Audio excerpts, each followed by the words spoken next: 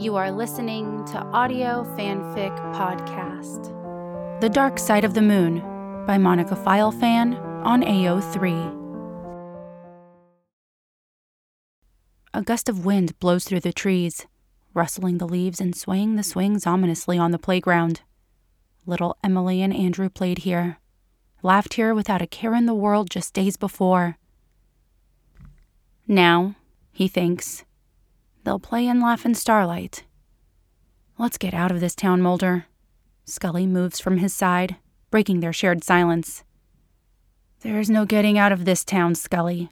Not these days. They climb into Scully's SUV together, anxious to free themselves from the heavy blanket of malevolence, and Scully tells him to step on it. The encompassing darkness has blotted out all but the oncoming car's headlights zooming past, leaving Mulder's eyes strained to adjust after being blinded by white light. His ophthalmologist appointment can't come soon enough. Just as muted red and blue pulsing lights from the latest crime scene finally fade into the inky abyss behind them, they pass a rickety wooden sign that says, "You're now leaving Eastwood." It creaks as it swings eerily in the breeze. "And not soon enough," he mumbles, gripping the steering wheel tighter. Scully shifts next to him, and he can feel her staring. Her eyes roam the side of his face, studying his profile, reading the unwritten words he knows his clenched jaw and flared nostrils are saying. He can't turn and look at her, though. Not yet. If he does, she'll see it. The indignation and utter sorrow he's been tamping down ever since they stepped foot in this town. Mulder? His eyes burn, and suddenly the air in the car is stifling. "Talk to me," she prods. Her mere presence is always a comfort, but when she slides her hand through the crook of his elbow and curls her agile fingers around his arm, the knot coiling in his chest begins to unravel. He swallows back his discomfort and sighs, practically melting under her tender touch. "I'm fine." "Doesn't seem like it," she says, snuggling in closer. "That's my line. Must be serious." The traffic on the outskirts of Eastwood slows, and Mulder turns off the melodic music as they glide through a green light. "She asked me if I had kids. Anna, the girl's mother. Emily's." It is a statement, not a question, and he winces. She knows what she's doing. They've been saying her name during the entirety of the case with professional ease, but speaking it now packs a hell of a punch. It's personal. An innocent life cut short. It's hard not to take it personally. He remembers whispering that to her as they hovered over little Andrew's lifeless body. Personally is exactly how he'd taken it the last time they'd stepped foot in a morgue together. Personally is how they've always taken it. But this time, it was not 3-year-old Emily Sims staring up at him with her bright blue eyes and strawberry hair. This time, it wasn't their long-lost son he'd dreamt about for 16 years laying still and encased within a plastic bag. "I need to believe we didn't treat him like trash, Mulder." He's choking now, sucking in stale air and white-knuckling the wheel as he swerves off the side of the road. "Jesus!" Scully huffs out a breath she's been holding and unhooks her seatbelt, her hand covering his that's gripping the shifter. He rolls down his window in a panic, lets the cold spring air blow through his hair. Crickets chirp between each heaving breath that he puffs through the night sky. Sorry. "She's not her, Mulder," she says softly. And then he knows she doesn't just mean Emily. The Emily. She means Amberlynn LaPierre, Addie Sparks, and the 15 other little girls celestially frozen in time with their missing cloth hearts, and every other innocent child lost to the evils of the world. But also Samantha, forever 14. Always Samantha. "You're right," he concedes solemnly. Her fingers gently draw an S looping through an M across the back of his hand.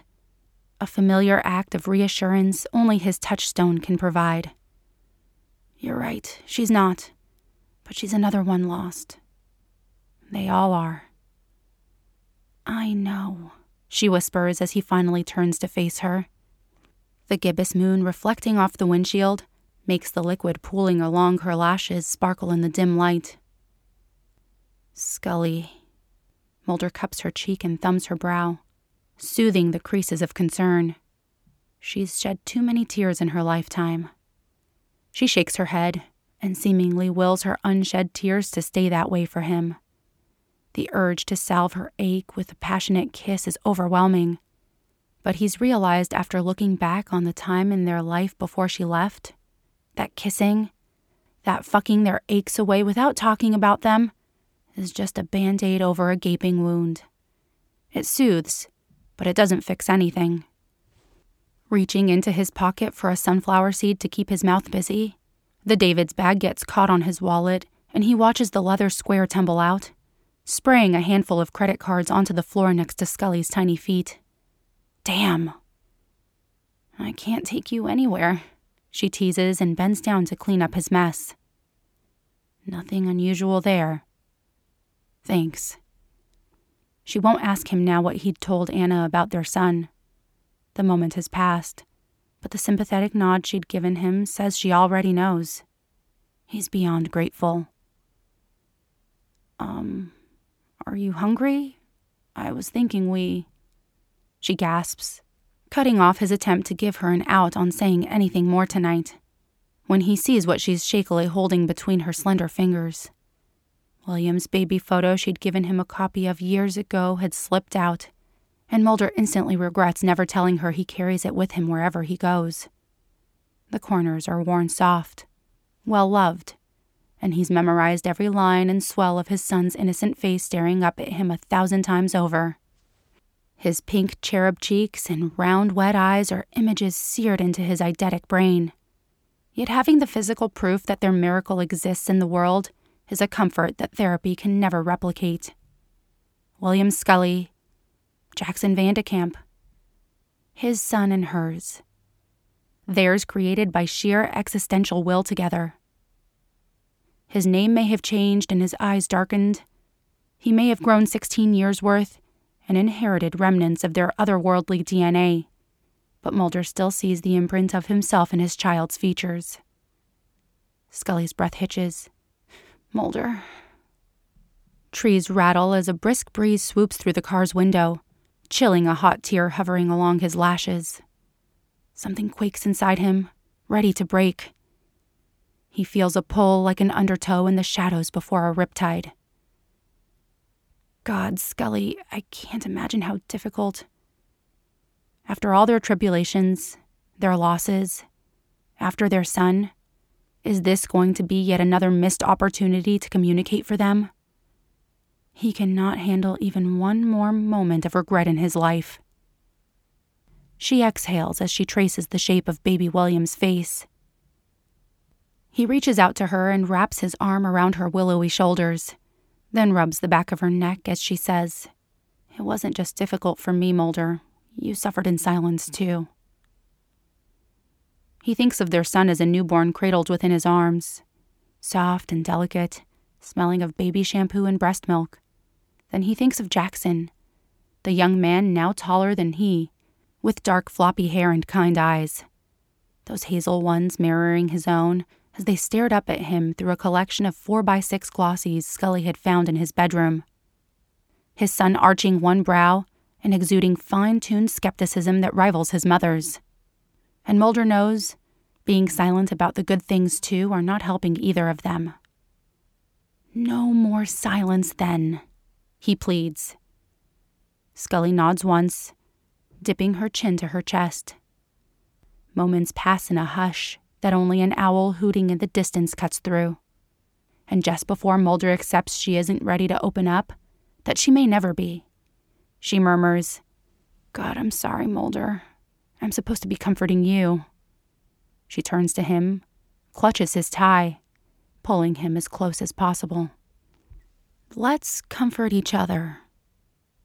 She hesitates after he speaks before slowly continuing, I guess I feel like I've stolen from you, robbed you of your chance to be a father. I took that from you, no matter my reasoning behind it. And not just the chance to be a father to our son, but to any child because you were with me. Mulder's stomach twists. Never in a million years could she ever have robbed him of anything. No, you didn't rob anyone, Scully. You saved us. You begged me to flee 2 days after you'd given birth to keep us all safe.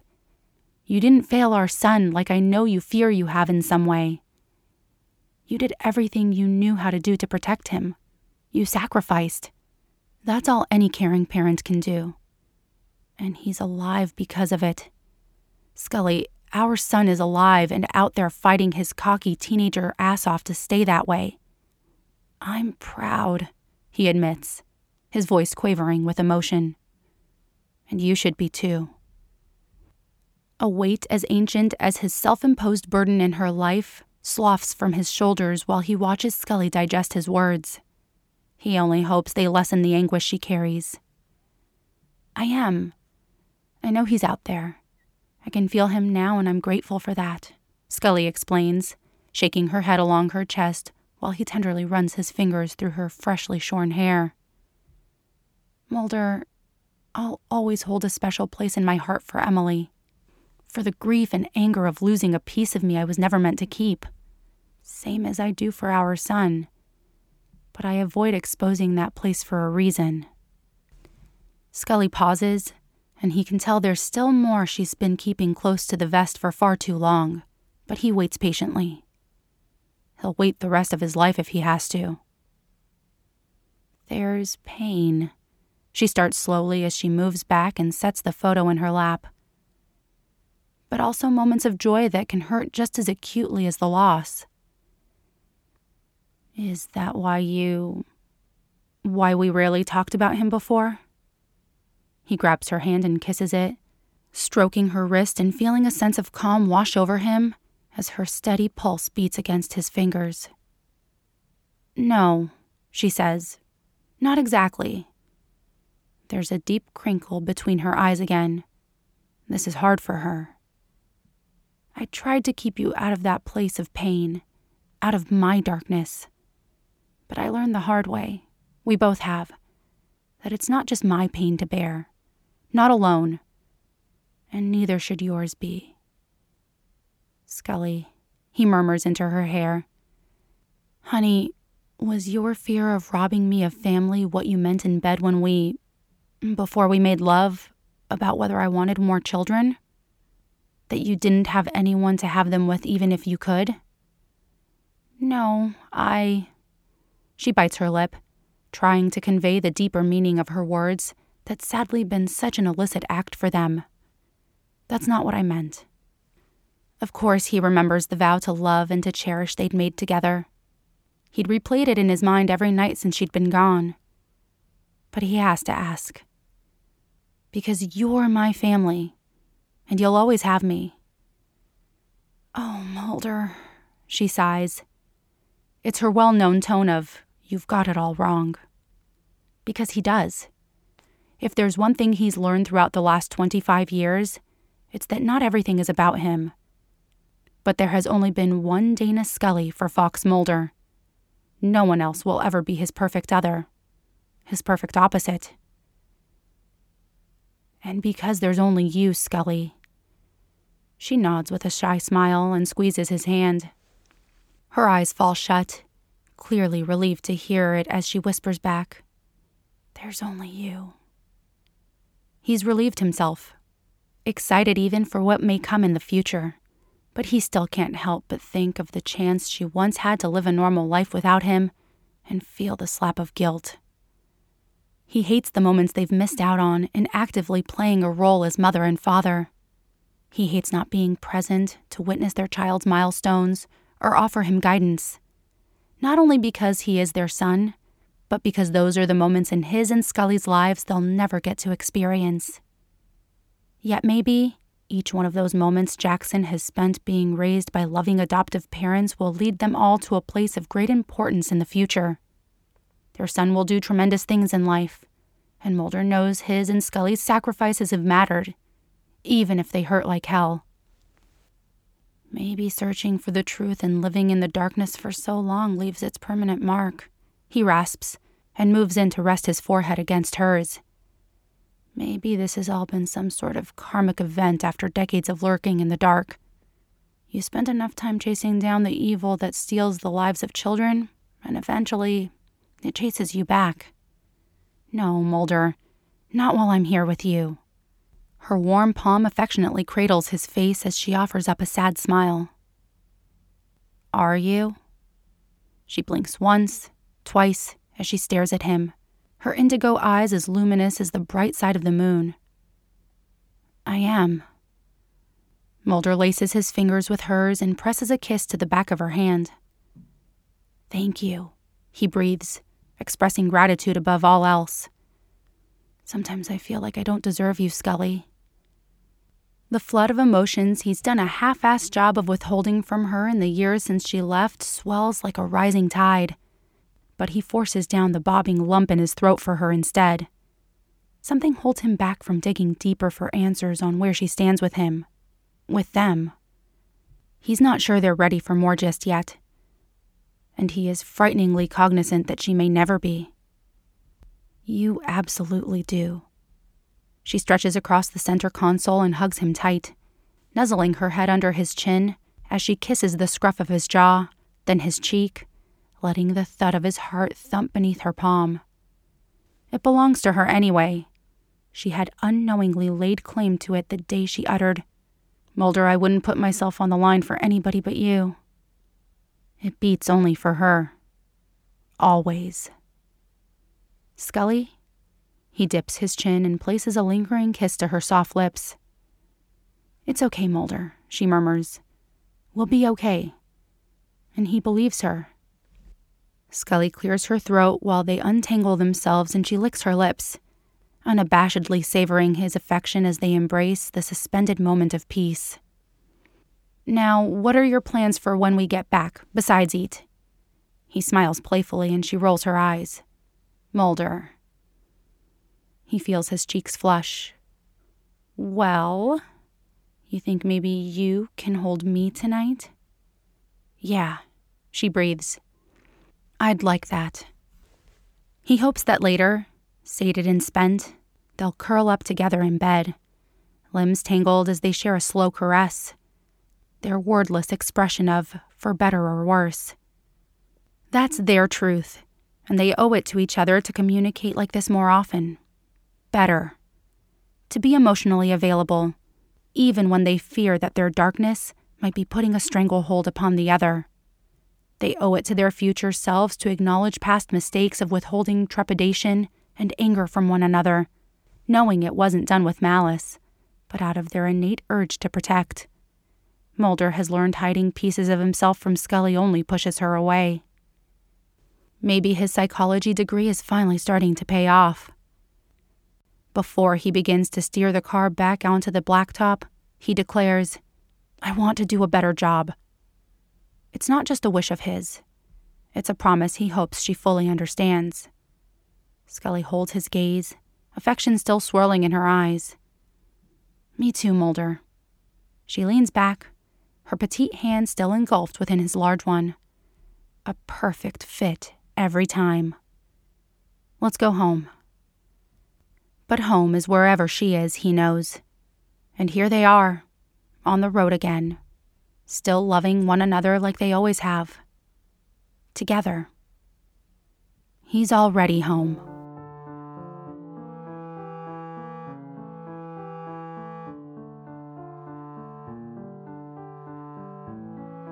If you like this story, please follow the link to the writer's page and leave some love.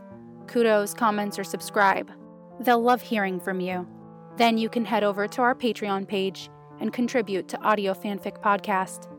As a member, you are granted early access to one new story per month.